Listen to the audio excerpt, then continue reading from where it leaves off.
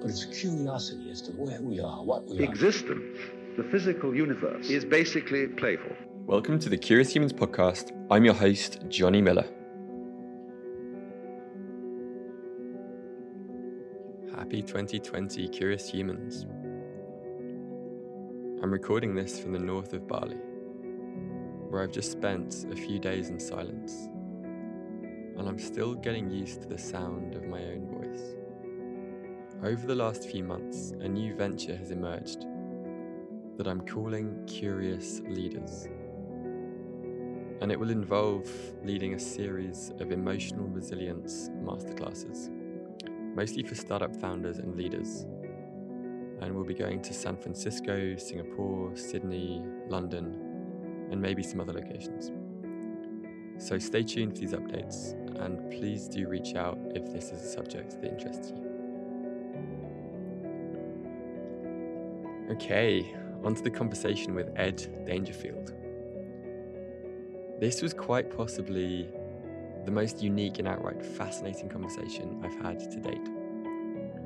If you haven't already heard of breathwork, I think it's fair to say that you likely will have by the end of the year. It's exploding in popularity, in much the same way that yoga and meditation has over the last decade, and I think for good reason. We'll get into it in more depth, but on a basic level, breathwork is the practice of changing your breathing pattern to shift your mental, emotional, and physical state. As you take deep, circular, connected breaths, continuously and without any breaks, in a surprisingly short period of time, you'll find yourself in a non-ordinary state of consciousness, where it's common for deep memories and emotions to surface, in order to be reviewed, released, and integrated. What I really appreciate about Ed is his clinical approach that's backed by years of training, endocrinology research, and self-experimentation, mapping out the human nervous system.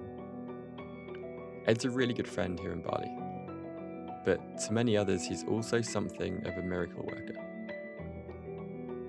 My personal breathwork sessions have led to some pretty profound experiences, processing grief, unblocking tension, increasing my breath capacity, even experiencing DMT releases, and just being left with a really high degree of mental and emotional clarity. It sounds pretty good, right? And there are several types of breathwork out there, but Ed's lineage and his style of teaching really resonates with me. And I'll also be taking part in his 400-hour facilitated training later this year. So the aim of this conversation was to create something of a comprehensive beginner's guide to breathwork. And some of the areas that we dive into are his personal journey from being trapped in an avalanche and almost dying. And this led to him being a highly functional alcoholic and depressive, which was later the gateway into the breathwork world. We go into some of my personal experiences lying on his breathwork table, and he makes the really interesting case for why our thinking is directly influenced by our breathing, and how he's been able to map certain emotions onto specific breathing patterns. And he also defines capacity and resiliency from the perspective of the nervous system. He shares what he's learned from living with the Canadian tribal elders, as well as some of the healing that he's witnessed from his time guiding sessions. There was a man who relived and processed a near drowning experience, and stories of women who've been able to process experiences of sexual abuse. It's a really deep dive, and the reason for this slightly longer than usual introduction is that I believe it's a really important conversation, and I urge you to listen all the way through. And please feel free to reach out to either of us if you have any thoughts or questions. All right, without any further ado, I give you Mr. Ed Dangerfield. So I'm sitting here with Edward Dangerfield, a nervous systems specialist and founder of Breathwork Bali. We met a few weeks back, and I remember we were sitting just at the table across here, And I found myself wishing that we'd had a microphone during this first conversation. We dropped in for maybe 3 or 4 hours, went off the deep end, and I've really been looking forward to this round 2 for some time. And I think we're probably going to go into quite deep and nerdy places. But before we go there, I'd like to begin the conversation with a question I usually start off with, which is, were you exceptionally curious as a child? And if so, what were you curious about? Thanks, Johnny. Yeah, it's really great to be back in this beautiful space again and to dive into some of the same and probably some more realms that we were discussing. Yes is the answer to your first question. Yes, always been curious as a child, and also just generally, I think that showed up in play. And in also this idea of truth, of seeking truth. It's always been something that I've been following since I was really young, and quite often I would find myself outside in nature, and it was invariably in different realms of nature and playing. I remember playing with water and the flow of water as a child, on the beach, and I was always fascinated by that. And so the curiosity of the ways of nature and the laws of the universe from a young age. And that said, I went to a very structured private school in England, which pretty much systematically beat the shit out of me for that. So I ended up being funneled into mathematics and things that probably weren't really my calling. And then sort of found my way into interesting realms like design and woodwork, when I was 15, 16, and that was a real passion for me that I then also didn't pursue based on kind of cultural beliefs. Lack of career progression and all those things. Yeah, how are you going to pay the bills carving wood? That sort of interesting question, which is obviously now really easy to answer if you're really talented, gifted, and pour your heart into carving wood, then it will of course pay the bills and you will flourish, which I understand now to be my belief, but at the time that wasn't so. Yeah, doctor, lawyer, or banker was kind of more of the cultural emphasis on where it was good to go, and probably more subtle and insidious than that clarity, but ended me up doing studying economics instead of being more curious around. Me too, things. interestingly. Yeah. Exact same thing. Yeah. Were there any favorite books or stories that you read that really resonated with you growing up that come to mind? I know that sort of in my general family, Beatrix Potter and Winnie the Pooh were the two kind of main things that were coming through as a child, but not super memorable for me, to be honest with you. Interestingly enough, I can speed read and I love to read now, and I just ingest books rapidly. But when I was a child, books were not of interest to me. To the point where it was a joke in my family. And my brother, who's 2 years older than I am, is very intellectual and really enjoys books, but always has done. So it's kind of been a returning to that for me with study. Probably more in the last kind of 6-7 years where I've really delved into reading and research and study. Yeah, because I was a kid and I wanted to play. Just saying. Yeah, more interested throwing the books than reading. Yeah, exactly. Yeah, how does it fall? How does it roll? How does it move in water? Those would be more interesting things for me. Nice. Okay, cool. So that study and degree in economics somehow led you to become obsessed with skiing and living in Whistler. And I know that there was a particular incident that we've talked about before that was in some ways a kind of an inciting incident for the journey that you've been on in the last few years. So I realize this is a big question, but could you take us back there to what happened in the mountains for you, and maybe walk us through a bit of this journey that has unfolded since? Yeah, for sure. So I suppose the bridge between studying economics and moving to Canada was just a real need to escape. And, that was a sort of the major motivation was to just get out of the UK, probably get away from culture, certainly at some element family as well, and just explore, get away from the safety and boundaries and confinement that I perceived at the time. Yeah. And so, yeah, I moved to Canada. I moved to Whistler, to like, you know, North America's like #1 ranked ski resort.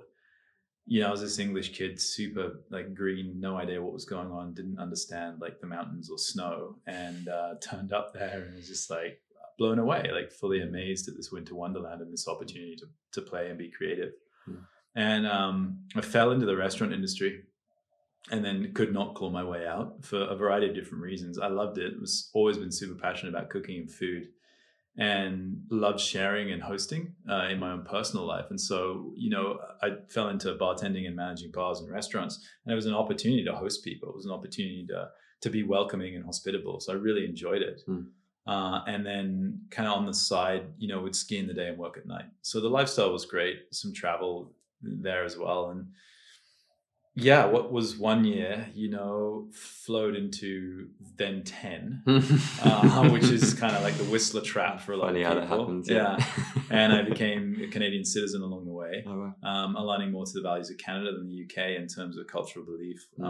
It's a curious place to speak from, whether I consider myself to be English or Canadian now. So, you know, about 10 years in Whistler brought me to the incident that we're speaking of, which was a pivotal moment in my life. And in fact, there was a lead up to it that is also worth maybe mentioning a little bit around. I had been a restaurant owner for 3 years.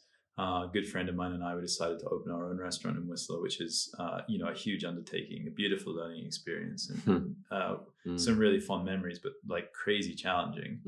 And of course, it's on our edge where we really grow. And so about 3 years into that, I recognized that the way I was working and the style I was working wasn't serving me. But beyond that, I was starting to feel the level of stress in my life that was creating illness.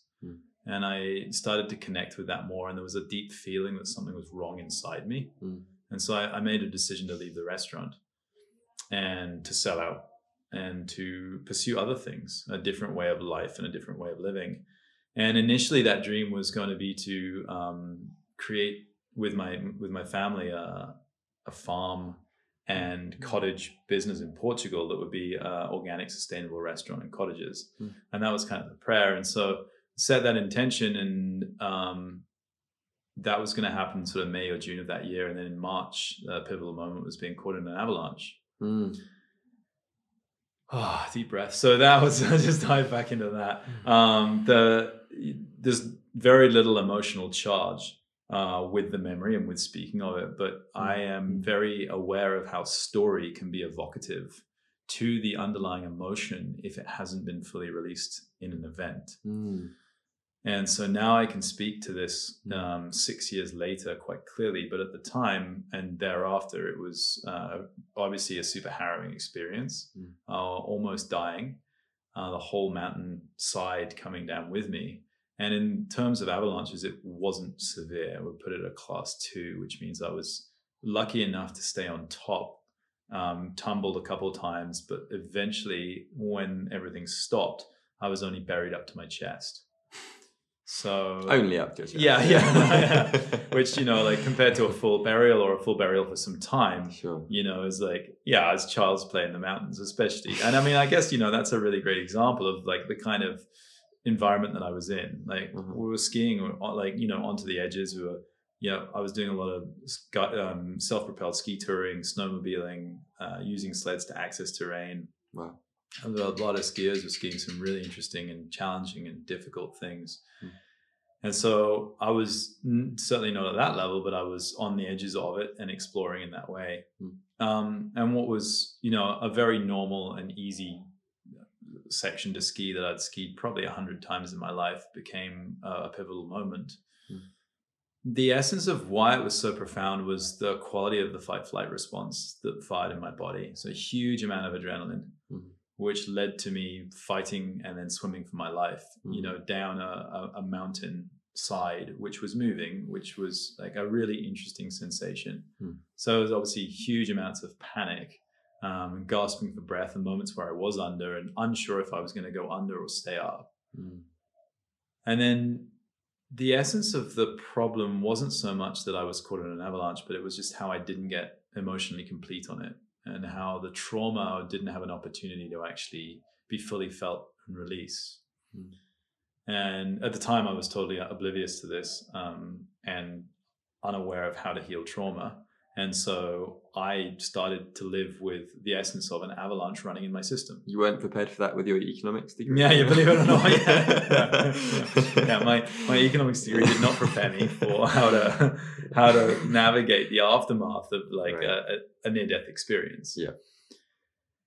And so after that, interestingly enough, I did see a friend of mine who's a trauma specialist, and we did release a large amount of what was held in my system. And so the essence of a suppressed memory that's anchored with a large charge of emotion that lives in the body will continue to create that adrenaline response. So what was evident is I had high tone adrenaline continuing. And that event was fairly easy in and of itself to heal. But what happened was the recognition that it basically broke the dam, and it broke the dam of my whole life, which was everything that I'd ever suppressed.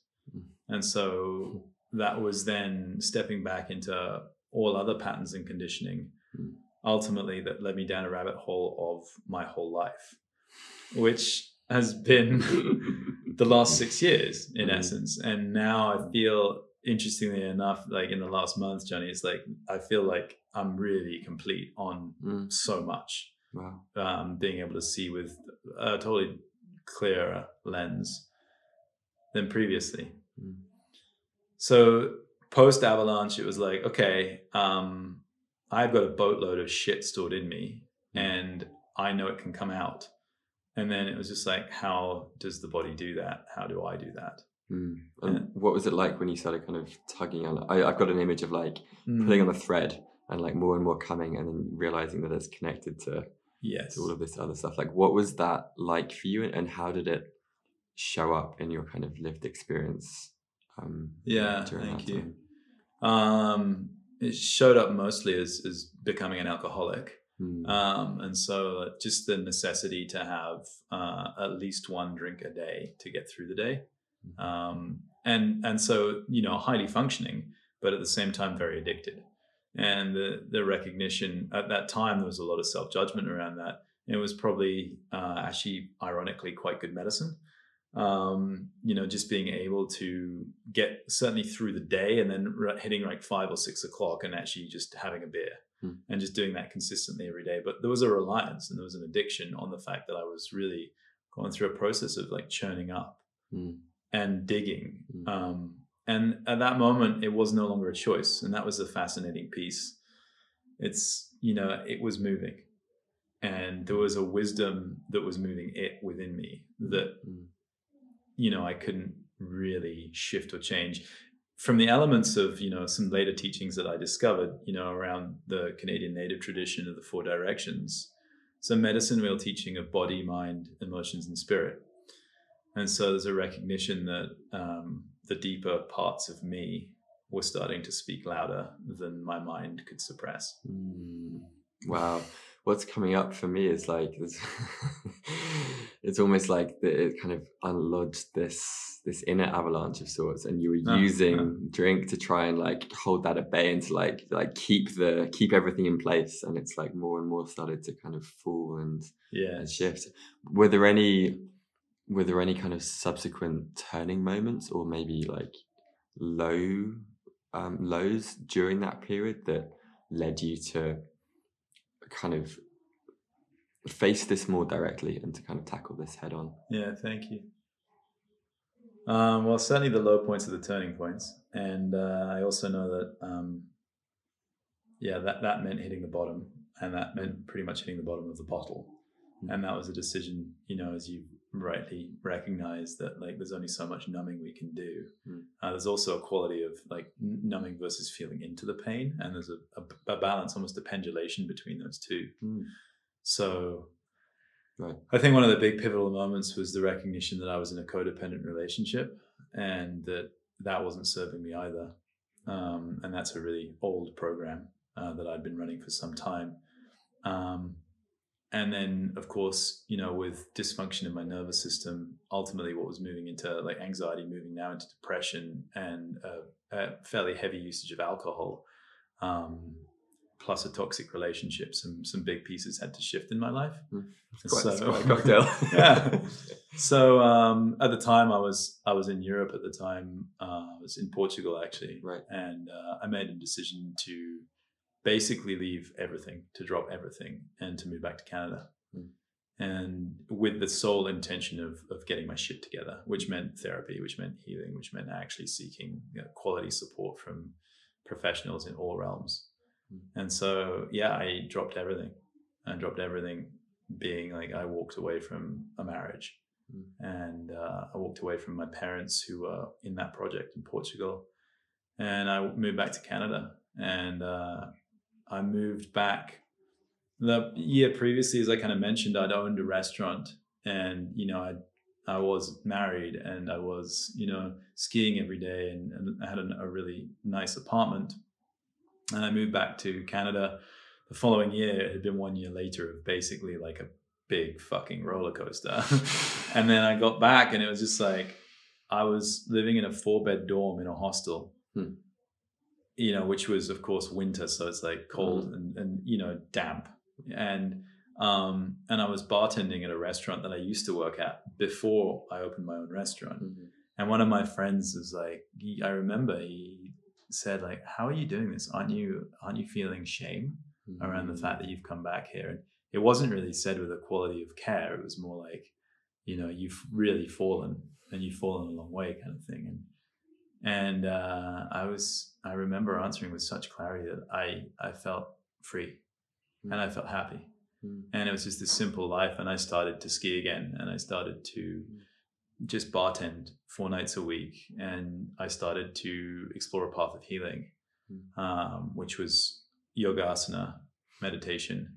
And then I started initially just working with a biofield energy healer who I then started to train with. So that was like a pivotal moment of returning to Canada and dropping like everything that I had been, including the ego encapsulated identity of a restaurateur, which is kind of nice to suddenly just be like the essence of no one again.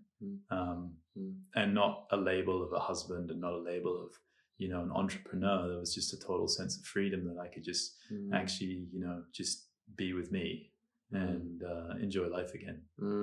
I love that. It's almost like, so I read that Ramdas passed away recently, last night, and he talks about how we build up these qualities of somebodyness, and how we kind of project our personalities on the world. And sometimes these intense experiences and events, they strip away those identities, and what we're left with is like the essence of who we really are. And it sounds like that's kind of what you were kind of returned back to. Yeah. This sense of like the simplicity and the essence. And from that, it sounded like that was then the foundation for the path of healing that you then kind of went down. Yeah, thanks, Jenny. I love looking at it in that way. For me, there's a real quality where it's like, I didn't change, my mask fell off. But it was more like my masks. And when I look at masks, I look at maladaptive behavior. I look at, you know, things that I used to do to live because I thought that was the only way ultimately to have my needs met. And as I started to peel those away more and more and continue on this journey, this like really deep journey of introspection to find that true essence of me and then to create balance. So yeah, it's that sort of started out with working with a really powerful healer who had studied biofield energy healing in quite a Western clinical way, so hands-on and hands-off, and a capacity to sense into a limb and feel the polarity, so feel which way energy was moving, and the subtle energy of qi in Chinese medicine, and also had studied meditation for 3 years. And so starting to work with her and worked with her every week. I had a treatment 1 or 2 hours. And that now looking back on that, I see that with so much more clarity and understand what was going on. But at the time, it just felt right. And I continued to pursue that along with a path of Ashtanga yoga in the Jivamukti tradition.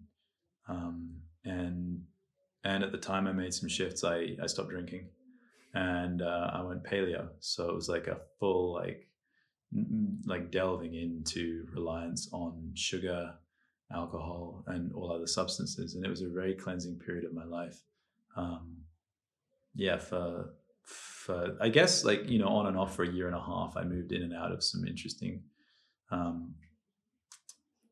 guess, protocols and regimens. Yep. Yeah. And a lot of structure and rigidity was needed to create self-discipline and cultivate a deeper sense of listening. Yeah. And that almost sense of kind of self-experimentation as well. Yeah, well, that's what started to happen. I was just like, all right, let's get into this. Let's see what happens if I, you know, eat a certain way. Yeah. How does it make me feel? And using that felt sense as my inner compass and exploring that more and more. What it led me to believe and understand was how disconnected I had been from myself, by self, you know, my emotional self, but also like eating when I was hungry versus eating on a timetable. And just like little subtle things about how, you know, if someone had projected onto me in my childhood, you must be hungry, I'd been like, oh, I must be hungry, as opposed to saying, are you hungry? And that inquiry and the continuous inquiry around a feeling state that might not have been present in my childhood. Yeah. And almost like we're, I mean, I can certainly relate to the sense of being fairly unaware to everything that happened from like the neck down until relatively recently. Totally, bro. and just being like ignoring all of that feedback that comes, whether it's in the form of hunger pangs or anger or we know whatever these things are, and just learning to listen to that more. Totally. That's been a big part of my journey. And yeah, well, firstly, I just want to say thank you for sharing some of your experience. And I think in the people that I've spoken to before and in my own life, it's often these intense and quite traumatic experiences that radically alter the trajectory of our lives and send us down these rabbit holes. And I was thinking kind of before you arrived that the title of this podcast is probably going to be How We Breathe is How We Think. And this is a fairly bold claim that I've heard you make before. And I'd like to spend a lot of this conversation just like unpacking that pretty audacious claim. So where would you begin to make the case for this to curious but potentially skeptical listeners? And it might also help to kind of define terms like neuroplasticity and epigenetics and things like that. Amazing, so I'll hand the mic over to you. Yeah. Thanks, Jimmy. So yeah, I think one of the first things to say is, you know, the backstory of what I went through only has relevance because I know how to self-regulate my system now. Otherwise, I'm just sort of, you know, complaining about what happened in my life. And one of my teachers said it's only really relevant in sharing our own lived experience when we understand the lesson. Otherwise, ultimately, what are we doing other than airing dirty laundry? And so it's like all of that happened to me. And yes, like it really happened to me for a reason. And I see that with clarity now. And I understand the gifts that I received through all of those traumatic experiences. And the essence of it is this deep understanding and understanding of the fact that how we breathe is how we think. So yeah, you've landed me in it, and I have to back up this statement. And it's a statement I make at the beginning of speaking quite often. And I like to engage people in following the path of how breathing can change thinking. And so, yeah, starting with defining two terms, which are really powerful. And the first one's neuroplasticity, as you mentioned. So neuro for neuron, neurological, the nervous system in general, the pathways of information and the way that we transfer information within our body, both the brain and throughout the limbs, spinal cord, etc. And plasticity, plastic for malleable, changeable. So the idea is that our nervous system is malleable and changeable, and our brain is as well. And so Hebb's law states that neurons that fire together wire together. And so when we continually think in a repetitive pattern, we will continue to think in that pattern. And we can think of it like grooves on a record, like they become deeper the more we think into them. Yeah. The fascinating piece for me around that was I'd heard neuroplasticity in context of meditation, the brain, but I hadn't applied it to the nervous system and to our spine and to, you know, the rest of the body. Yeah, thanks. I think, like a really good one would be like hitting a tennis ball or a golf swing or skiing for that matter. You know, like the first time we do it, we have so much conscious awareness has to be present with everything that we're doing. And then as we repeat the action over and over again, it becomes hardwired into us neurologically. And that's a movement pattern that's present in the subconscious mind. So that's like, we don't have to think about how we back out of our driveway when we've done it 40 times. We just know how to do it. And then if we actually think about it, we can't do it as well as if we don't. Yeah, totally. So there's a beautiful book, Thinking Fast and Slow, and it goes into Danny Kahneman. Yeah, exactly, right. And so how those processes are present between conscious and subconscious mind. So neuroplasticity, present in everything, including our breathing pattern. And then the other term that we just kind of mentioned is epigenetics. So Bruce Lipton's a huge hero of mine in the field of studying cell biology, and the recognition that cells communicate through the wall and not through the nucleus. And so the information is held in the cell wall. So when one cell bumps against another, it actually transmits information. So that's one of his great discoveries. But beyond that, epigenetics is this idea that the container creates a change in how cells develop. And so some obvious examples would be like taking two twins, and one of them gets to grow up in Bali with great nutritious food by the beach with a loving family, and the other one grows up with a single parent who's struggling in an inner city environment with potentially some cultural discord or violence on the street. And what we'd notice is that the two people by the age, say, of 16 would look totally different. Even though the genetic code is identical, the environment, the container with which they've been in, has activated different strands of their DNA in a different way, such that they would walk differently. They would obviously talk differently. They would think differently. And their capacity for emotional regulation would be totally different. And probably have a hipster moustache here in Canggu as well. Yeah, totally. Yeah, and some tattoos by the age of 16. Yeah, be riding a scooter. Vegan. Yeah, for sure, vegan here. Yeah, versus, who knows? But so the idea that these two twins would be totally different indicates to us that our environment's having an impact on the whole nervous system. Yeah. So the nervous system, which is responsible for subconscious processes of movement, including breathing, digestion, resting heart rate variability, everything, how we're receiving information, our capacity to see, whether our vision is wide or narrow. Really? Yeah. So so I've worked with an optometrist, and it was quite fascinating to recognize how fields of vision narrow when someone's under a fight-flight response. So we don't scan for threats anymore. We're more direct and vigilant on what is a perception of a target. So our peripheral vision actually narrows depending on how stressed we are. That makes sense, I guess. Yeah, sympathetic, like fight or flight. It's more important that we're like laser focused. Totally. Yeah, so when we're parasympathetic grazing, we can have peripheral vision, and that's an evolution out of our mammalian responses. So, getting into the two branches of the nervous system, sympathetic and parasympathetic, one's essentially activating and one's resting. Yep. And we can tie those directly to our breathing. So the inhale is activating and the exhale is relaxing. So if we take a nice full inhale, then we're going to activate. An example of that would be a yawn. So when we're tired, we have a tendency to yawn, which means we're going to inhale. And when we want to relax, we can sigh, which is letting out and dropping of the exhale. So those would be the two most obvious spectrums of the breath. So how we breathe is how we think. Coming back to that claim, when we inhale, we're activating, and when we exhale, we're relaxing. The rhythm and balance of our breathing has a direct impact on our nervous system. And our nervous system is directly impacting our endocrine system. The endocrine system being our gland system. Gland function, of course, changing hormones, which are chemicals in our bloodstream, which I think is a song. Anyway, we can Google that later. But chemicals changing... The jingle to this podcast, maybe. Chemicals. So the chemicals moving in our bloodstream, of course, are going to mobilize us for action, but they're also going to have an impact on brain function, specifically on the amygdala and the capacity of us to access the prefrontal and neocortexes, areas for logic, reasoning, compassion, and empathy, including what would be the pituitary gland in sort of the frontal midbrain, which we've associated now as our capacity to actually be able to have the quality of empathy. So our capacity to recognize someone else's emotional response to something else.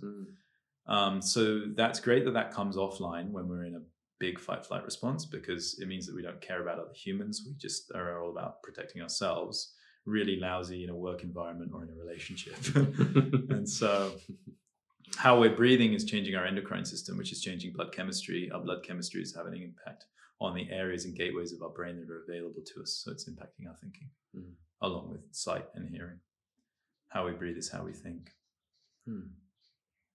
So the implication for that's interesting, because with neuroplasticity, our breathing changes over time, and our breathing is malleable. So when we're born, invariably, depending on the quality of in utero trauma and birth trauma that a child sustains, will have an impact on how they breathe when they are first born. And then the breath pattern invariably is full and deep. We breathe into the belly, all the way down into the pelvis, and then up through the heart space. And it's a beautiful cyclical rhythm of breath. And as we move through life, neuroplasticity dictates that might change.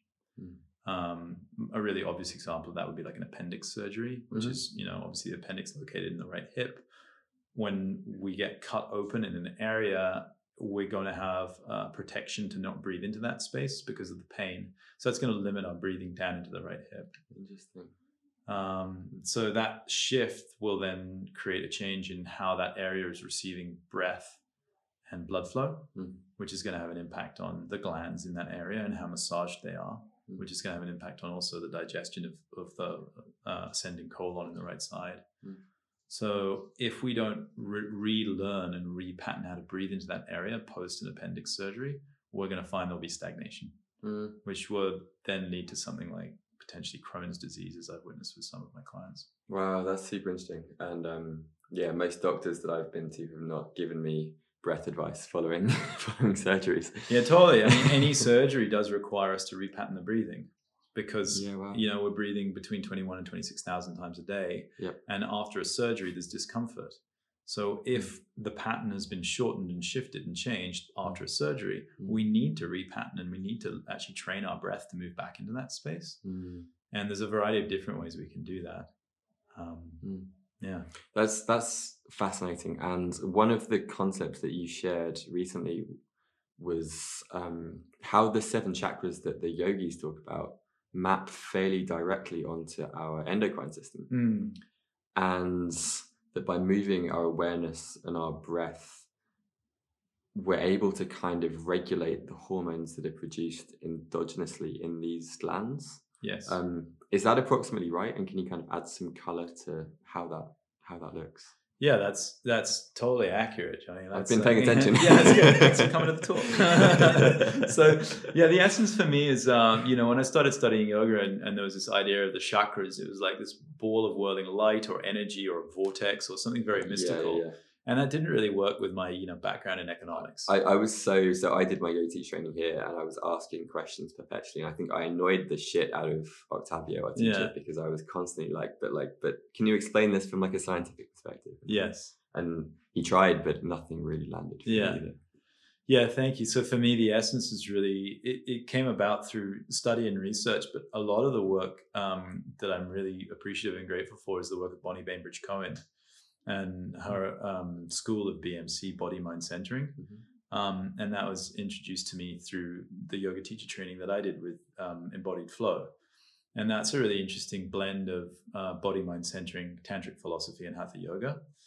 But it looks and delves into childhood developmental patterns and how we learn how to walk and move, and the impact that has on our breathing. And then ultimately the impact that has on tone and all of our organ systems. Could you briefly explain what you mean by tone? Yeah, tone. So the quality in rest of, say, a muscle. So obviously we have an opportunity to tense or to be relaxed. And so the tone would be, what is the quality of us in rest? And so our whole body will always have a varying tone depending on the nervous system and the endocrine system. So a preparedness, a readiness, with relaxation would be the ideal state that most of us would seek. It's we're able to act, however, we're also fairly relaxed. I'm imagining there's a illustration of a lion here right in front of us. I'm imagining like a lion that's kind of sitting down but might be ready to kind of run after a gazelle at some point. Totally. So, and it's fascinating. It's like, what would be how rapidly it would be able to fire its motor, nerves to actually move and mobilize. Now, if we're always in high tone, we're rigid. There's nowhere to go. And if we're always in low tone, we're depressed. And so what we're seeking is a malleability and availability for our tone to shift. So BMC was really fascinating for that. It gave me an opportunity to delve into this idea that we can also map the human from ourselves. So I am a human and you're a human, and there's some curious humans listening. We have an opportunity to actually do our own self-experimentation. And this was very much the path that I took through teachings like BMC and breathwork, was the idea that, okay, so we have this gland system and we can read about it in a book, but what is the actual felt sense? What is my somatic experience of whatever it is I might be doing? And how does that then become my truth? And circling back to this idea that I like to seek truth. In yogic philosophy, sure, truth can be from like a sage or a guru that has lived it and that we trust, or that we read from a scripture that we believe to be true. But for me, really, the most potent form of truth is the one that I've discovered myself. And that's through my own lived experience. And so when it came to the chakras, it was really about bringing conscious awareness and breath into an area and discovering how it felt, which is so far from a degree in economics. And so it was kind of like the pendulum swung way back over the other side. You know, I dropped all of the left brain logical and I went into this exploration of movement and of being able to meditate into a space over time with one pointed focus, such that I could then understand what that gland did. So anywhere we bring our awareness is going to activate. So yeah. Could you give us some examples? Yeah, for sure. So, you know, we can work through the chakras, Dan. You know, and here's the thing, this is an approximate translation that's based on the teachings that I've discovered, and some people it's slightly different. The kind of the first and second chakras, there seems to be a bit of confusion generally around like who's claiming what's what here, and it's all story, it's all made up, so it doesn't much really matter, but it matters. Yeah, totally. So in my world, the first chakra relates to the time period of 0 to 3 in childhood development, and is to do with our roots and being connected to the earth and grounded in the physical body. So as a felt sense of safety, and if during the time of 0 to 3 we weren't fully supported, held, or nurtured, we might find that we're ungrounded or unable to connect through that space. In breath, it's directly related to the pelvic floor, and that's a thin sheet of muscle that moves when we breathe, and we can actually breathe all the way through the pelvic floor. And in terms of the gland, it's actually a body, and it's called the coccygeal body, and it sits right in front of the coccyx. In Western science, it's still very mysterious. In BMC, it has a felt sense of groundedness. And so it gives us a feeling of being grounded. So the opportunity is to become more aware with our conscious awareness of how we can presence ourselves into that space and breathe into it. So that's a quality of the pelvic floor moving and just that area being massaged. If we breathe into that space, we have an opportunity to feel a lot more grounded. And then maybe just jumping up to the fourth chakra of the heart, the thymus gland. The thymus gland is so strong in babies that they can't bring their hands together in front of it, the energy that's coming out and being emitted from it. And over time, it reduces. Western science went through a phase of removing the thymus gland because it was thought to be, either troublesome or not needed. Like you did it with the spleen as well. And they were like, we don't need that. Actually, we kind of need that. It's and the appendix as well, right? I mean, it's like, you don't need your appendix. Well, why is it there if we don't need it? It's evolution fucked up. They just left it there. It's just like, it's a dead end of stored bacteria. Of course it's needed. It repopulates the colon after we've been sick. So the thymus gland thankfully has a function, and also the heart is now being recognized as an endocrine gland in and of itself. Fascinating. Yeah. Is that like the kind of heart math stuff, like the brain heart coherence? Yeah. So HRV, heart rate variability, and the heart brain coherence is a fascinating thing in and of itself. And then the glandular function of the heart, it has a capacity to change blood chemistry as well. Okay, wow. Which is, and this is just like, we're barely scratching the surface, like, of what's really going on within each of us, which is amazing. And terrifying at the same time. Totally. Heart math's a little bit, fascinated with measuring HRV as a beautiful baseline for life expectancy. One of the most potent things that we can measure is HRV, and we can really track how someone, potentially how long they're going to live and how well they're going to live. Heart rate variability, directly tied to breathing. The essence is when we inhale, we're activating the endocrine system upshifts and the heart rate accelerates. And when we exhale, we downshift and the heart rate decelerates. So our heart rate's accelerating and decelerating with every single breath. And so HRV is actually an indication of breathing, which is an indication of the nervous system. And so that's why we see on the heart rate monitor, it's actually a slightly irregular. It's like boom, boom, boom, boom, boom, boom. So there is actually a quality of a wavering of the heart rate, and that's the variability that we're exploring. Got it. And so that's the balance of the inhale to the exhale. And so when we map that back to breathing, each breath pattern has a corresponding emotion or emotional state. So when we explore those within ourselves, when we notice if we have like a really big voluminous inhale and exhale, and we're dropping the exhale, there's a lot of energy that starts to get moved and cultivated that would be similar to a fight-flight response of running away from prey. And then if we slow our breath right the way down or suspend our breath, of course, that's going to model, say, a freeze response or near death or playing dead. And so the team and I in Canada have had an opportunity to model and map a variety of breath patterns, which is something I never recommend to anyone else. But just, when we were starting to get pretty fringe under this research, we already had really good baselines of, we've been practicing Qigong and Yoga Asana and a lot of deep pranayamas. We created a lot of capacity and resilience in our own nervous systems and breathing. And then we just started to take ourselves into these really deep, non-ordinary states of consciousness by changing our breath patterns and rhythms. And as we started to essentially experiment on ourselves and map more and more, we recognized how profound the changes in blood chemistry could be. And I'll be clear, I have and do pass out on occasion, which is obviously taking it beyond the window of tolerance and out of my edge, which is why I don't recommend any of the breath practices that I teach other than in person and ideally in a one-on-one situation. Yeah, for sure. I mean, wow. I mean, this is actually what I really wanted to dive into. And I love this idea of being able to map emotions onto these specific breathing patterns. And I think that your like magic, your wizardry is this capacity to read people's breath and translate that into feelings that they might be repressing or perhaps traumas that they've been through. So could you share maybe some examples of this? Like imagine that I'm lying on your breathwork table, or maybe one of the listeners. What are some of the common patterns that you might look for or that you might notice? Yeah, thanks, Johnny.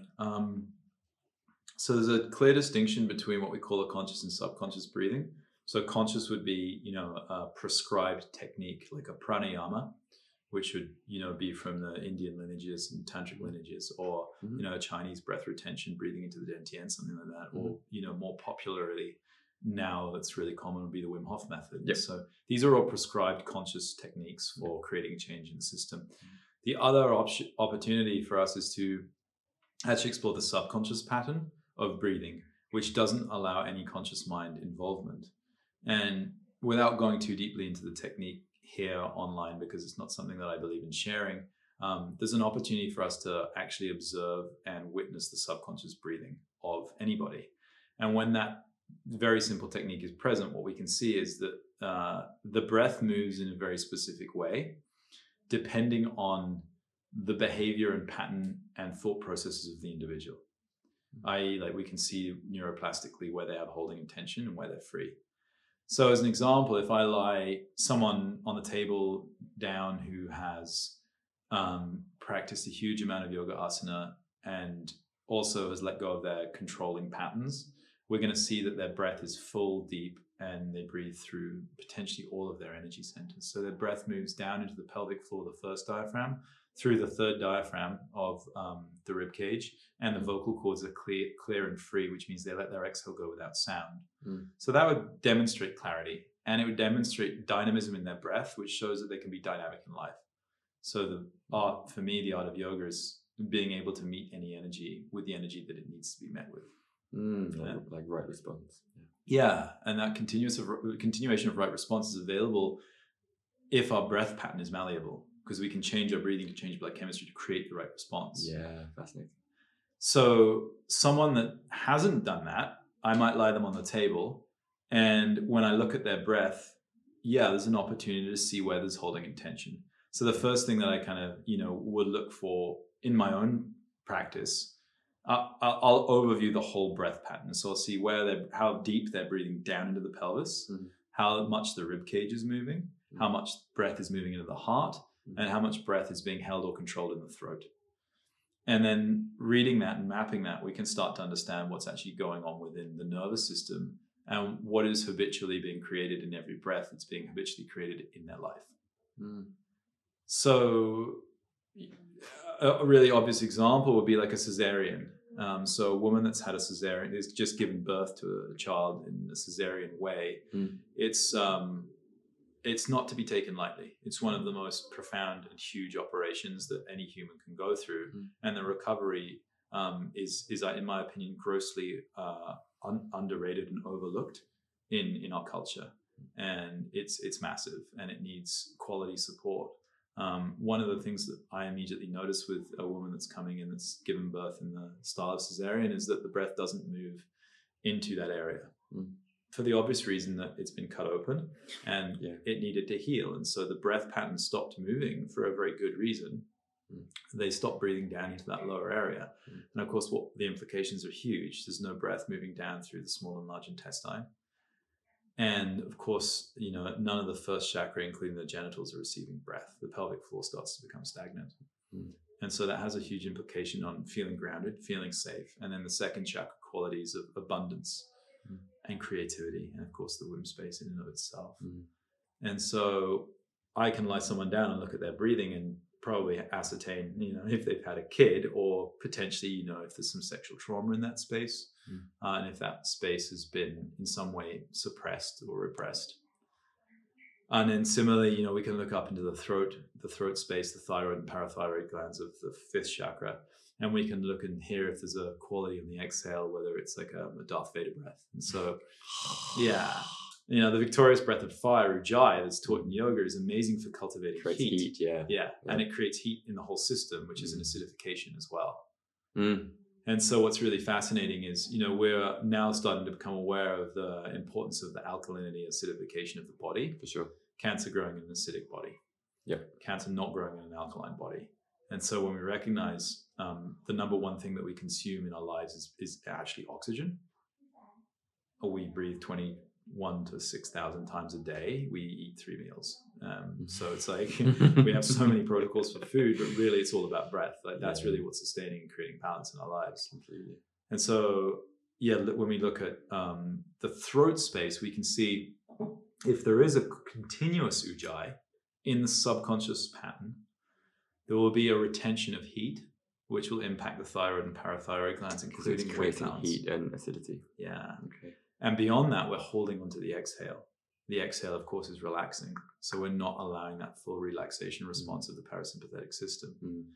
So we're living in a higher tone in the whole body system, in the nervous system and endocrine system, which will lead to acidification of the body, which creates an environment for cancer to thrive in. And so we can rapidly see if someone lets go of their control pattern of the throat, it will create a higher tone in the parasympathetic nervous system, which will create more of a relaxation response, which creates more balance and harmony in the life. And invariably that would be tied to, other areas, other centers of the body, potentially the third energy center of a fear response that's being held in the liver, or overactive adrenal glands. From, as an example, someone that was caught in an avalanche and never got complete. What happened to yourself? Always that low tone, consistent adrenaline pumping through my system and creating, ultimately discomfort, and then what would have led to disease. Right. Yeah. Wow. So let's say as a concrete example, maybe for some listeners who are still trying to like wrap their head around this fascinating brain dump of information. let's say, in my experience, I have a lot of friends who are startup founders who right now, a lot of them are going through depression and anxiety is really kind of on the rise.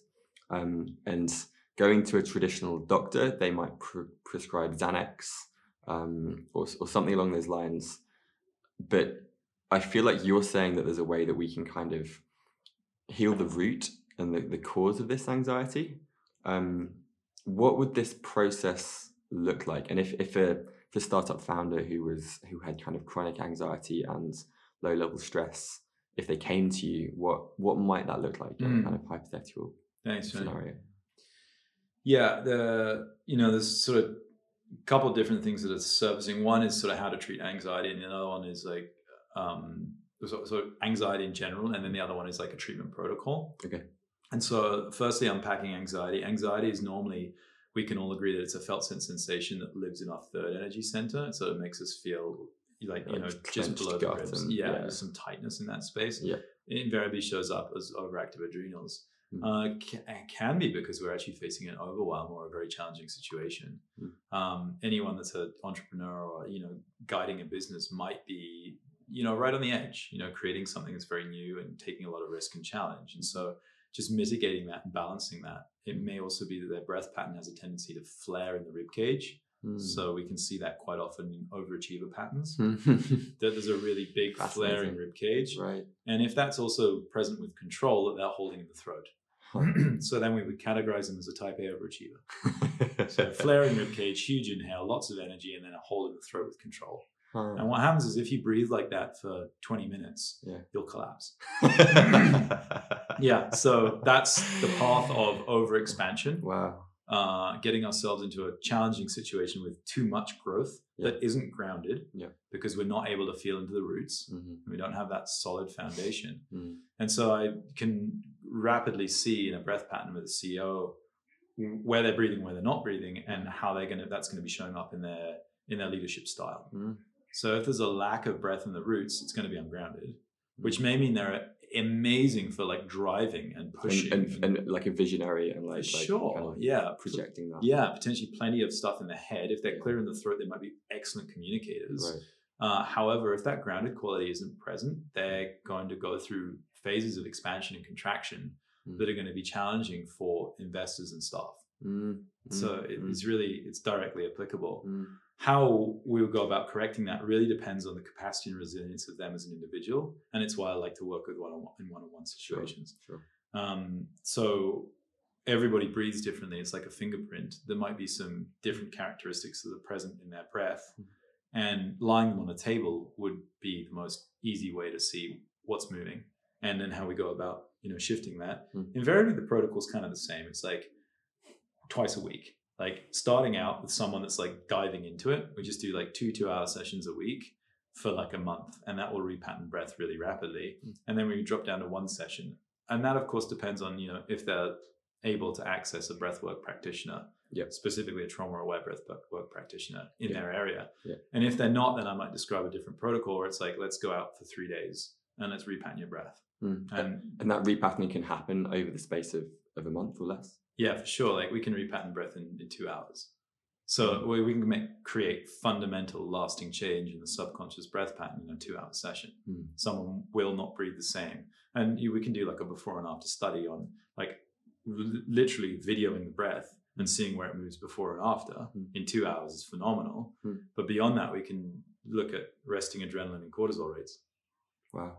So we can also start assessing blood chemistry and HRV, which are 2 really great metrics. And anyone that's got an Oura Ring or the HeartMath wearable will be able to actually track that. The new Apple Watch, I think, has got HRV. Yeah, cool. Built in as well. So that, before we get into geeking out around like vagal tone and measuring the vagal nerve and how the vagal tone is showing up, those are just really obvious, simple metrics. And beyond that, like how people feel. I feel way more relaxed. Okay, well, it's probably working then. So, I like deep dives as well. We offer, a 5-day training, which is basically 10 breath sessions in 5 days. And we will repattern the breath of someone fully and completely in 5 days. They may have a continued requirement to, keep going with their neuroplastic change, keep up a breath practice at that point.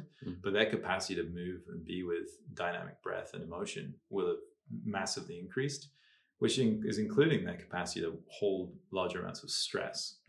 Not that that's the answer, because balance is the answer. And balance every day in each inhale to exhale, depending on what's coming at us, is the answer. So that segues quite nicely into something that I've been geeking out over a lot recently, which is this this question of how we can train our human bodies to withstand and process greater levels of intensity. Yes. So with that in mind, how do you define capacity from the perspective of the nervous system, and how is it different to resiliency? So thank you. So for me, capacity is how much of something we can withhold, we can hold space for. Okay. And resiliency is how rapidly we can empty that out of our system to return to our baseline. Okay, say that again. Capacity is how much of something we can hold. Okay. So like a vessel would have a 1 liter capacity. This water bottle. That exactly. Okay. And then if we drilled a hole in the bottom of that, the size of the hole of that would be the resilience. So if we increased the hole in the bottom of it, it would be able to empty faster.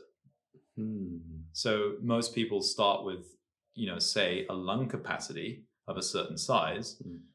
Most North Americans breathe between 30 and 40% lung capacity. Yeah, or less, I've heard, from Yeah. freediving training. Yeah, wow. Yeah, which is pathetic, let's be honest. And then we've witnessed, doubling in that rate. It's like Laird Hamilton describes it as like watering down your own whiskey or your own espresso. It's like you're just Yeah, totally. I mean, it's like oxygen's life. We're depriving ourselves. Yeah, totally. And so our capacity to return to so our ability to return to our full capacity is resilience.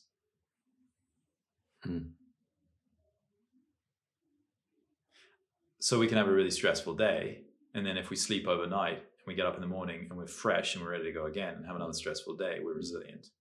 But if we have a stressful day and it wipes us out for 3-4 days, evidently our system is at its limit. Yeah, that's fascinating. And I think a lot of people associate resiliency, at least it has connotations of strength and of kind of being able to withstand things. But I think to use this kind of water bottle analogy, it's more like your capacity to process and to feel or maybe complete the cycles of whatever micro stresses or traumas have been created during that day, which is a very different process and almost maybe requires a degree of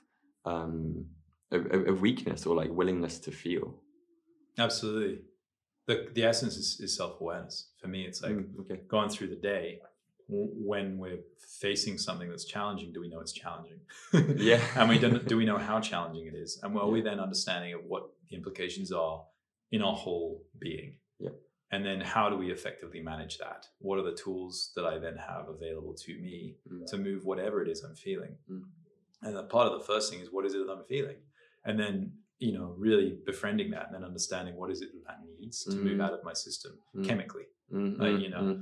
So we can get like all soft and woo about this, but really I like to approach it from the idea of economics. Well, I was just thinking like most of us like economic graduates are handicapped in this. Like we don't even know the answer to that first question. Like what are we feeling? Like, interesting.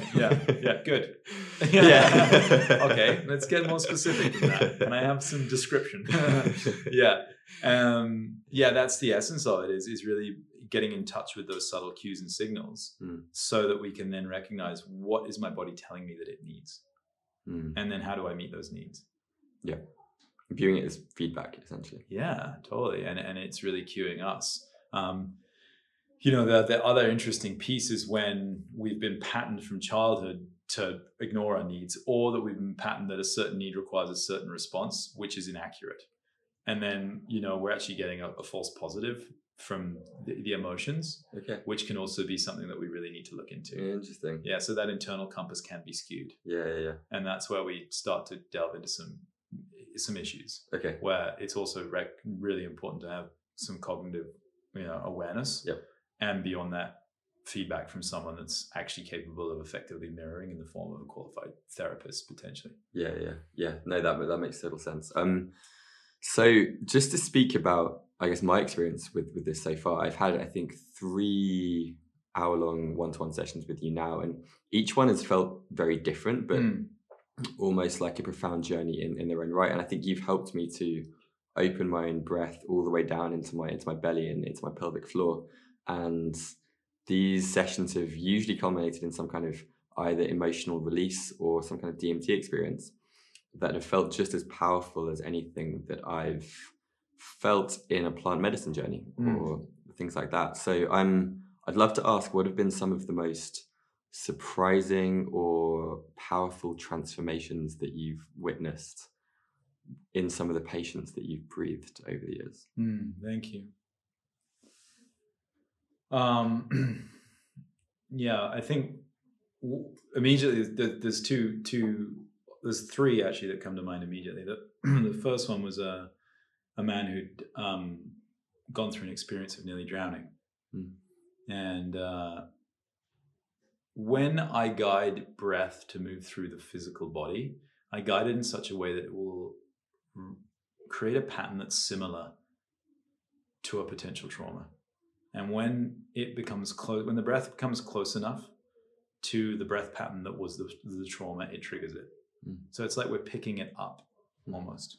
So when I modulate people through all different styles of breath pattern, it will pick up various different things. And so it's like you're striking a tuning fork and like looking for the thing to resonate. Yeah. What's that? You know, and then it'll pick it up. And so that's why no two sessions are the same.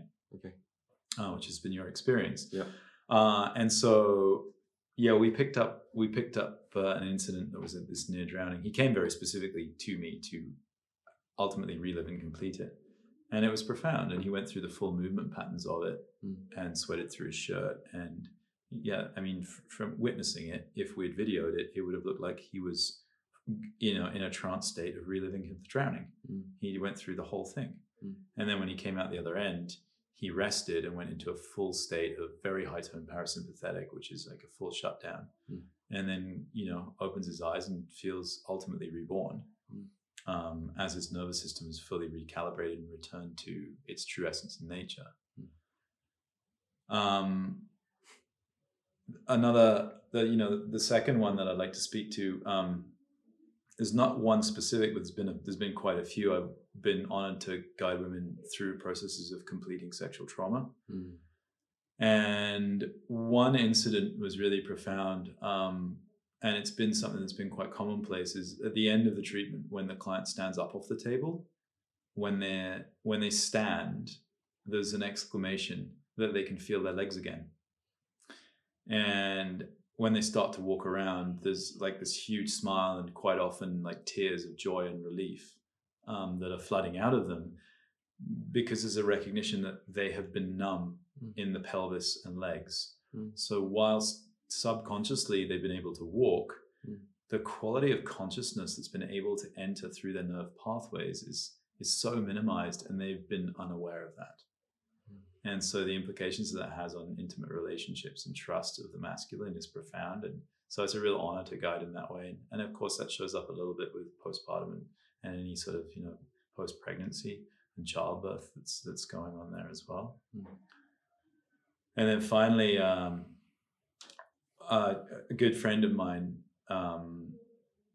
now a good friend of mine, and honored to have trained and guided him in Canada this year in 2019. He's now a practitioner of breath. And without obviously, you know, I know he's very open with his story and loves to share it, but without going into that too much, the essence is he's a professional snowboarder in Whistler and had some severe lower back injury that led him down a path of using marijuana to medicate and ultimately manage his pain. And certainly a lot better than any pharmaceutical addictive things that he was being offered by the Western medical system at that time. You know, cannabis now being like fully available in Canada legally, it's an option that a lot of people are turning to essentially manage pain and to numb as well. There's a fine line there. He came to me curious about what I did, and just kind of at the end of his tether, he was just like, he'd had enough of being a chronic weed smoker. And so yeah, we worked together once a week. Week 3, he quit, fully quit smoking. Done. 2 sessions a week?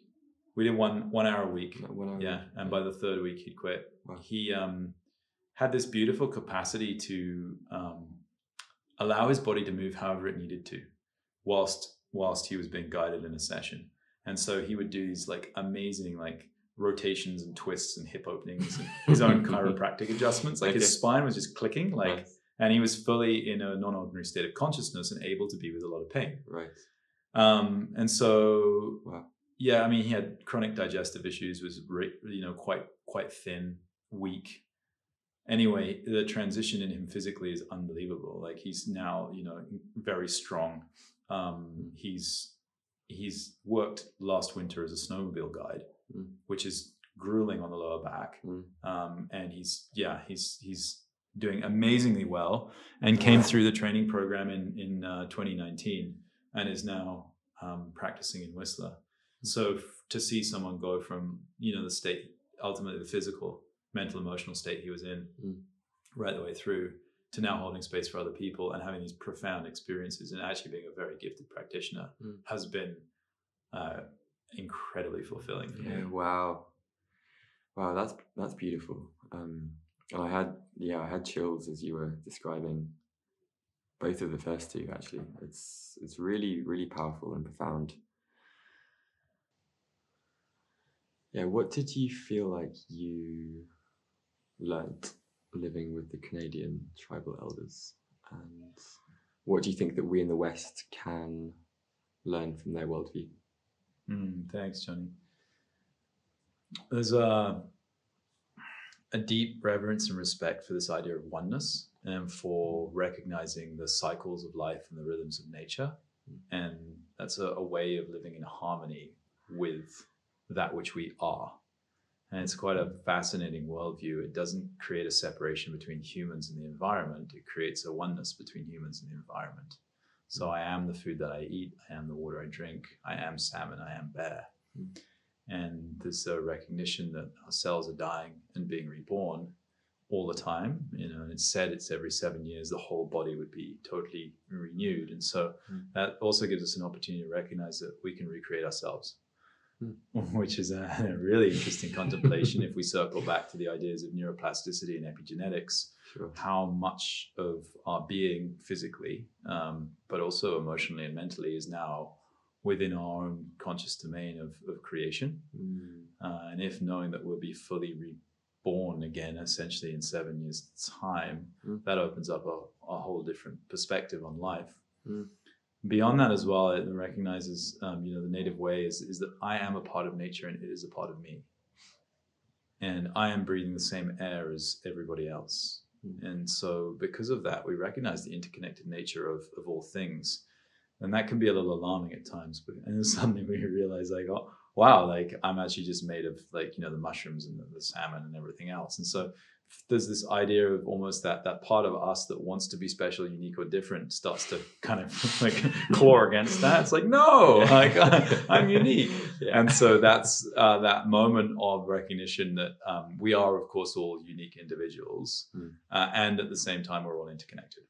And how do we hold that duality in our mind at the same time, continuously?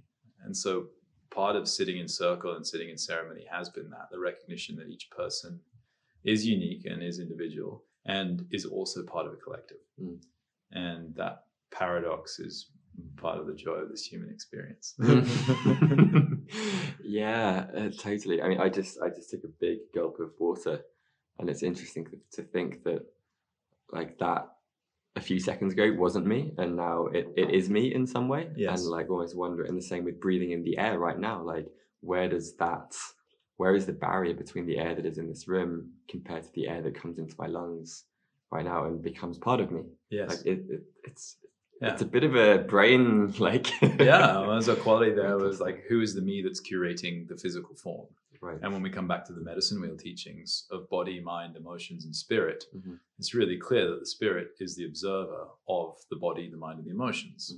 And in the native tradition, then we can start to create some sense of comfort in that. It's like, okay, I am this spiritual being, and without making it, esoteric or woo-woo, we can actually have an experience where I am feeling my emotions, I am witnessing my thoughts, I am moving in such a way that I'm feeling my body. And so it's not so much about saying any of these things, it's more about feeling them. And some of the traditions of ceremony, like sweat lodge, actually brings through a very deep purification where we have, the sensation and the felt senses in our body of knowing that I am the observer. And in that moment, there's a dissolution of attachment to the physical form. It's like, yes, I am this body and I am curating it, and I am more than just that. And so it's like this idea of not suppression, but living with it. And that's also, aligns very much to the philosophies of Tantra. I don't need to suppress this. I can enjoy it. I can enjoy all things in this fleshy existence, knowing that I am more than that. And they're all gateways to awakening to that truth. Yeah, no, totally. And I find it fascinating looking at these different types of rites of passage or ceremony that are used to almost create that witness perspective. I also think of swimming in the sea or maybe ice baths, where again, that level of intensity kind of puts your mind into that witness perspective where you're aware of these very intense sensations, but you're not caught up in them. It's beautiful. And that's why probably, one of the reasons why people chase after those peak experiences like skydiving or, skiing as an example, and skiing, at speed in a flow state was one of my ways of accessing ultimately what was a spiritual practice. Totally. And skiing became a spiritual practice. Cooking is the same. When we're in flow and we've got, bills like 5 or 6 checks on and we're cooking and we're in that flow state, it becomes our meditation. And what I'm curious about is how we can chase after those things because we're not comfortable with ourselves. And that becomes our daily habit, our daily practice, that I don't want to feel what's in me. So I'm going to chase after something externally that's going to give me a sensation that I can then feel comfortable with myself again. But how our nervous system can even get patterned into a loop in that way. So that's the essence of addiction. I get used to feeling a certain way and I need to do whatever it is I do to get back to that felt sense. And for me, breath work is an opportunity to create that witness state where I can feel the emotions without the attachment or without the need to change them by seeking alcohol or sex or whatever it might be that's culturally and socially acceptable, but is also an addiction. Yeah. Wow. It feels to me like we're very much on the frontiers of the science in many ways. And I'd imagine there's fewer than a few hundred clinical breath workers practicing globally. Yeah. And I'd love to ask, what is still known and unknown from a clinical perspective? And what are some of your colleagues in Canada still mapping out? What are some of these frontiers that we're just discovering? Wow. That's like it's a big question. That's all right. I'm really curious to hear what comes up for you right now. Thanks, bro.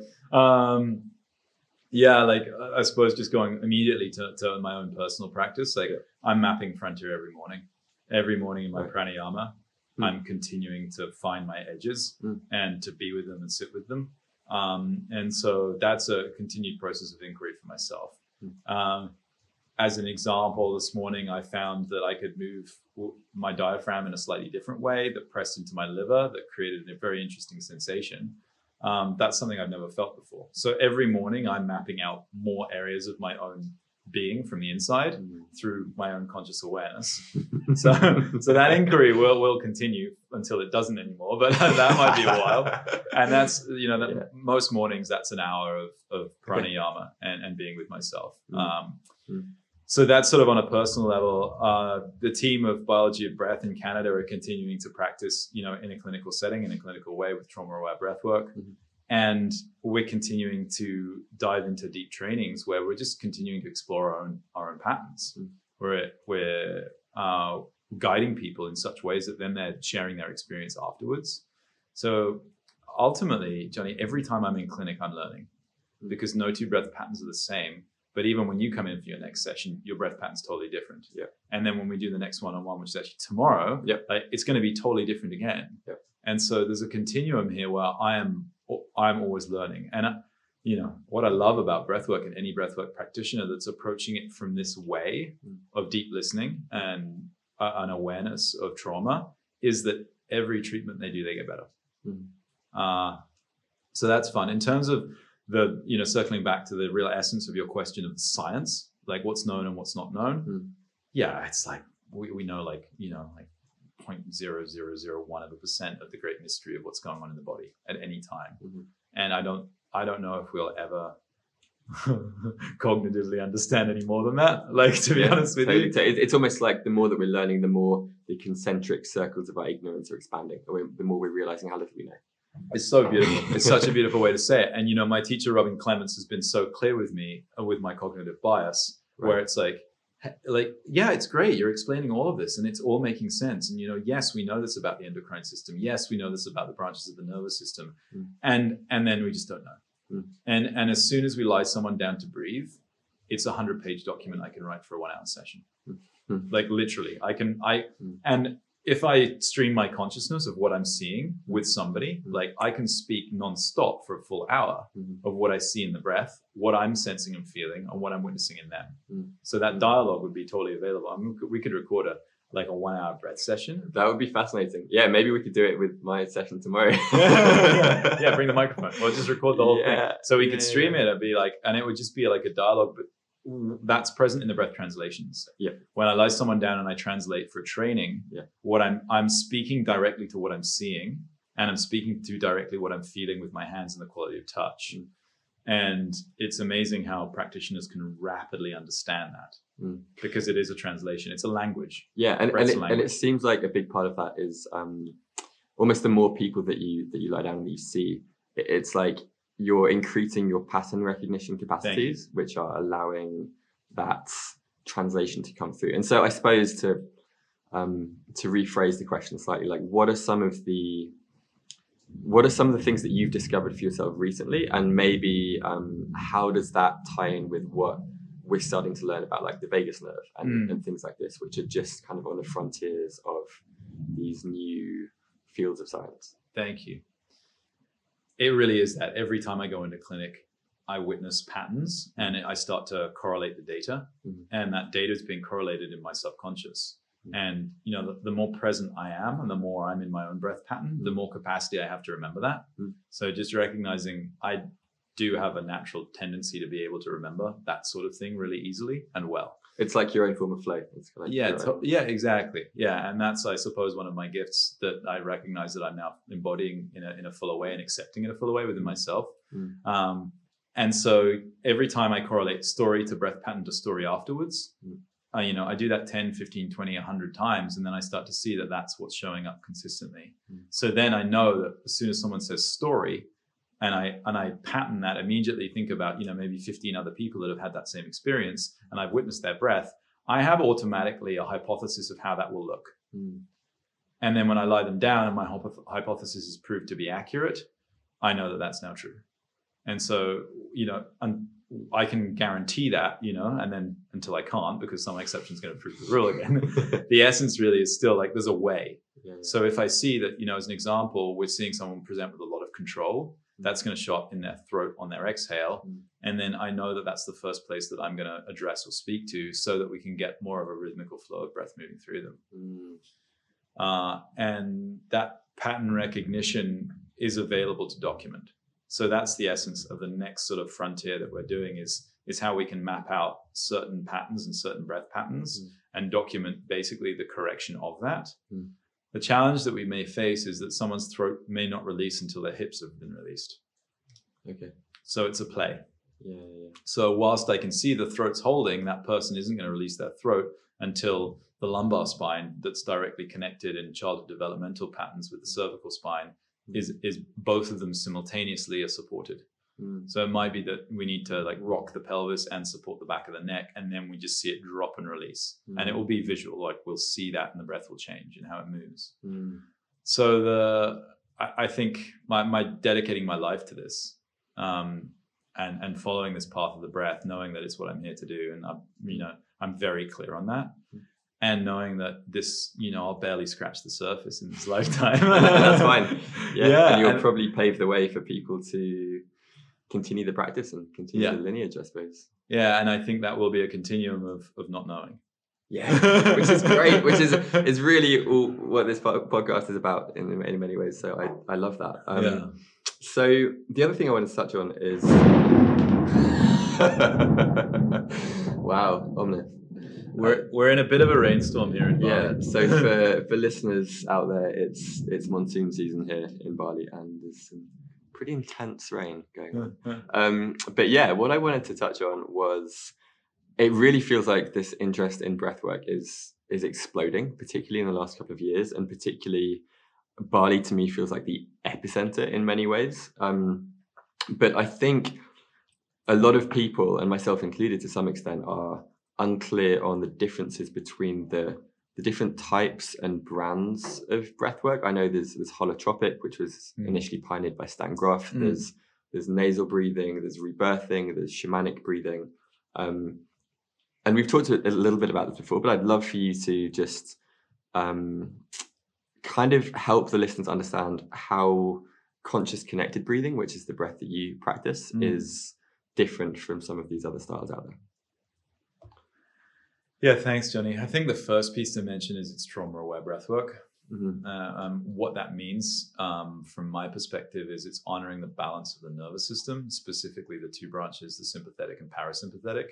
So we're looking at the autonomic nervous system, and we're allowing that to be the guide of the session, as opposed to, dishonoring that, in my opinion, by forcing. And so as soon as force or over-efforting is present, we're moving someone potentially out of their window of tolerance and into an area that's going to put them into a state of overactivation or disassociation.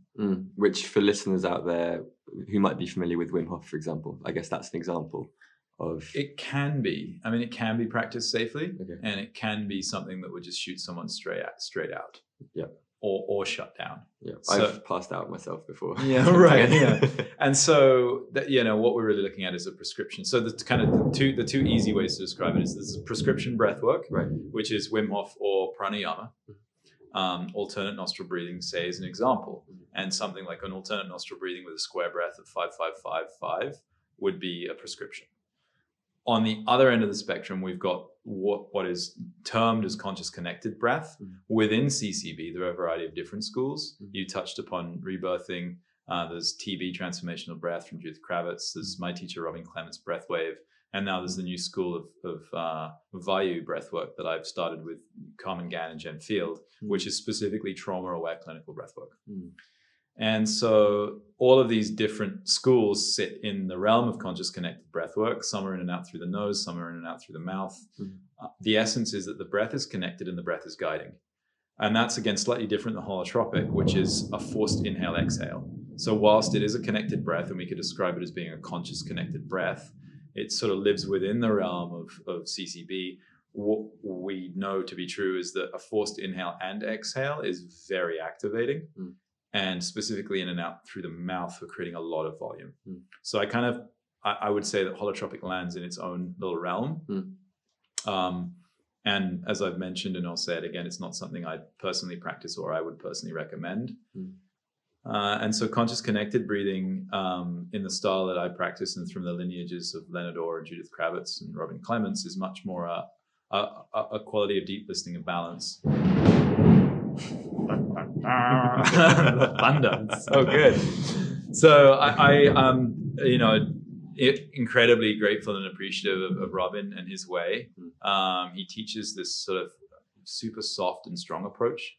So it's like the stronger we are, the softer we are. And it's this idea of the inhale being vibrant and the exhale being a surrender. And I love the quality of embracing that in my own life. It's not quite balanced. I work 4 days and have 3 days off. And I recognize that there's a real need for that, that tenderness with the breath. And so that also, it flows really well into trauma awareness and allowing the breath to be the guide. What we're really looking at is there's a wisdom and an intelligence that's far greater than my conscious mind. I'm not the one that really knows. What knows is the spirit of the breath. What knows is a natural intelligence that's below the level of my own consciousness, that's deep and subconscious within the person who's breathing. And what that allows is full agency back to them. And that's a radical self-actualization process where they recognize that they are their own healer. And it is the spirit of the breath that is moving through them, that's breathing them, that allows them to take agency for their life again. And then as we kind of circle back to that idea of creation, okay, well, how do I curate myself? to live the most joyful, meaningful existence in harmony with nature, supporting other people to do the same. And I think that shows up in the breath pattern. That's really profound what you just touched on, and I think the major shift is moving that agency back to the patient, and your role as a breath worker as being almost like a guide or kind of midwifing and holding space for the intuitive wisdom of their body and their breath to do the healing. Thank you. For you. Yeah. But that is a radical shift for most of the population, and certainly, Western medicine. Yeah, absolutely. I'm not the expert, the client is. Yeah. And the spirit that's breathing them is the expert. And as soon as I think I'm the expert, I've dishonored them. I've dishonored the wisdom that's moving through them. But beyond that, I've exhausted myself because I have to do something now. And now I've become the doer. And in that moment is no more flow for me, and I'm going to deplete myself. And so if I can be in a conscious communication, my nervous and endocrine systems are supporting their nervous and endocrine systems in what's now a co-creation and dialogue with a force that's far greater than ourselves that's moving through us, which is the breath, suddenly it becomes easeful again. So there's nothing I have to do in a session, and there's a lot I can support. That's really powerful, and I think also a wonderful metaphor for life in general in some ways. Yeah. And totally. Yeah. and I love that idea of the inhale and the exhale and being strong and weak at the same time. I know Brené Brown talks about strong back, soft front. And I think for myself, speaking personally, I've been through this journey of learning how to surrender. And that's, for me, it's come through freediving and Vipassana meditation and breathwork to some extent as well. And it's something that we're not taught or even encouraged to be weak in this way that creates profound strength. And we feel very scared when we do kind of let our guard down in that way. Yeah, thanks, Johnny. So I'd also love to ask, I'll be including links to Breathwork Bali and your Instagram and everything in the show notes. Where would be the best place for listeners to both find out more about you and also to learn about any potential trainings that you're offering next year? Yeah, thanks, Johnny. At this time, I think the most easeful way to connect with my general musings is on Instagram. I enjoy the vibration of that platform. So it's my name, Edward Dangerfield. Also, as you mentioned, Breathwork Bali. So Breathwork Bali on Instagram as well, and also breathworkbali.com. As you know, I'll be working on a book proposal in 2020. Indeed. And so you will be crafting a book that will be a combination of my own personal story along with a variety of different prescribed practices and the essence of the breath. So that's going to be coming through. So just, hang tight for that. And in terms of trainings, we will be going live on the Bayou Breathwork page in the next few months. And that's an opportunity for someone that feels the calling to train in conscious connected breathwork in a trauma-aware way. We'll be offering trainings between Canada and Bali. And so the schedule, some of that's available at Breathwork Bali right now as well. And if anyone's feeling the call to come and train with us, we have a full 400-hour accredited program, which is aligned to the GBPA, the Global Breathwork Practitioner Alliance. And we're really looking at creating a very small team of highly skilled, highly qualified breath workers. So it's more of an invitational process at this time. We like to work with people who are going to follow that path. And we also allow people to go at their own pace. The essence is embodying breath. So it's not like a natural progression where you get certified. You're certified based on your capacity to actually embody, which is really the essence of what we're teaching here. We can teach what we are, not what we know. Yeah, I love that. In the meantime, I'd love to hear, so last couple of questions. What have been some of the biggest influences in your work? And I know that you're continuing on a lineage here in many ways. So for people listening, what might be some starting points for those who are eager to learn more and dig into kind of the more rigorous science that is emerging in the space? A combination there, I think, Johnny, of that idea of inquiry around embodiment. Like, we are all human beings, and if we want to learn about the human, then your field of study and experience and your own journey in the last few years has really been inspiring for me. That's ultimately what we need to do is become more conscious and aware of our own selves. And so, on the one hand, a yoga asana practice prepares us for pranayama. It's not a means to an end. For me, asana is the foundation of moving into breath work. We're allowing the body to become a vehicle and opening up the body through, and this is the words of Iyengar.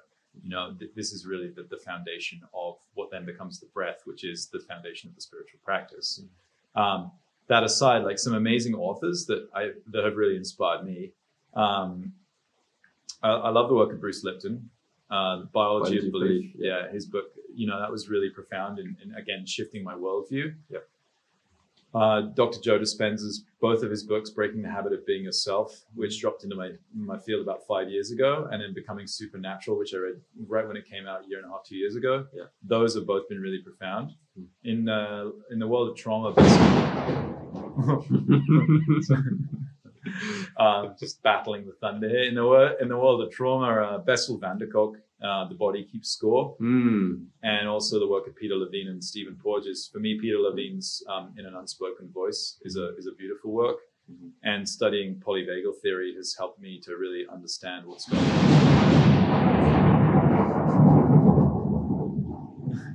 It's getting quite intense. It's super intense. It's like torrential rain right now. What was the name of Stephen Porges' book?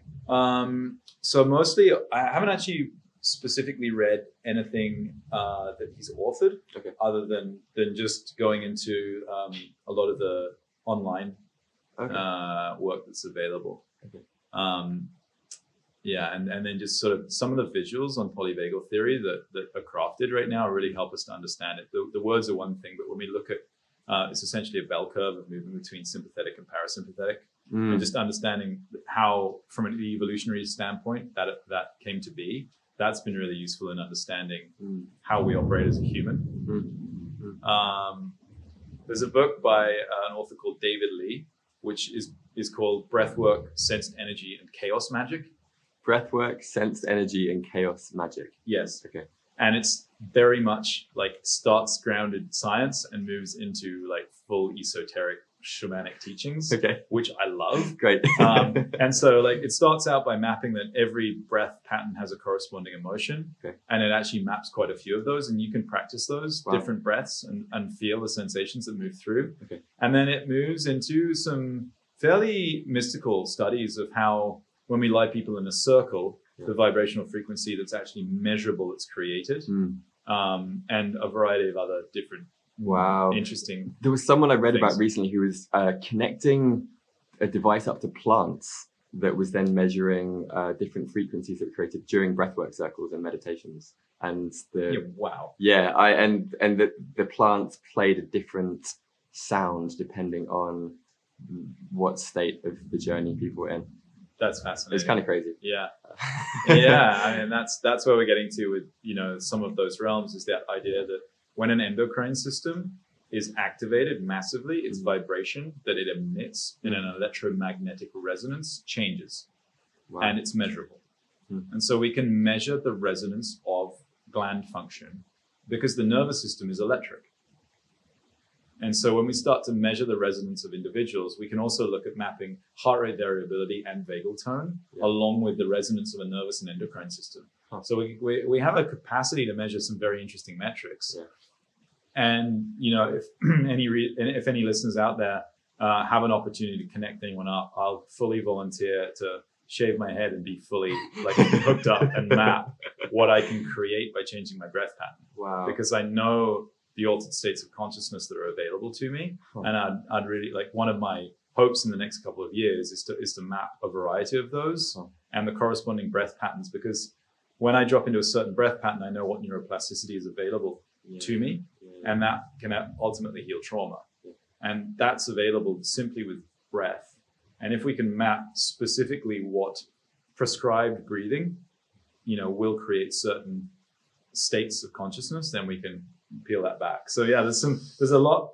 When we sort of circle back to the frontiers of what we can discover, right now there's so much we don't know, and there's so much we can know that would be so beneficial. Yeah. And ultimately, all we need to do is connect our breath and practice. Like that's the other irony. We can make this as complicated as we want, but it's really so simple.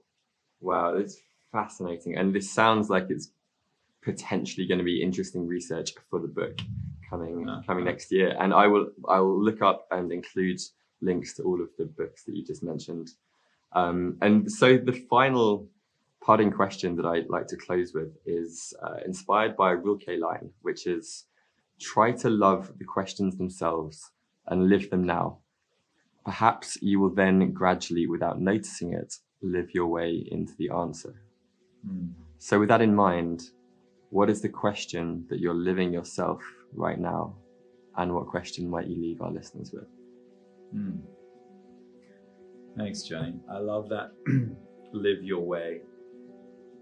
And this most simple self-inquiry in any moment is, how am I breathing? Beautiful. Well, we will wrap the show with that. Thank you so much. Thank you so much, Johnny. An honor to share. I hope you enjoyed this conversation. It would mean a lot to me if you could take a few seconds to open up your podcast app and give Curious Humans a shiny 5-star rating.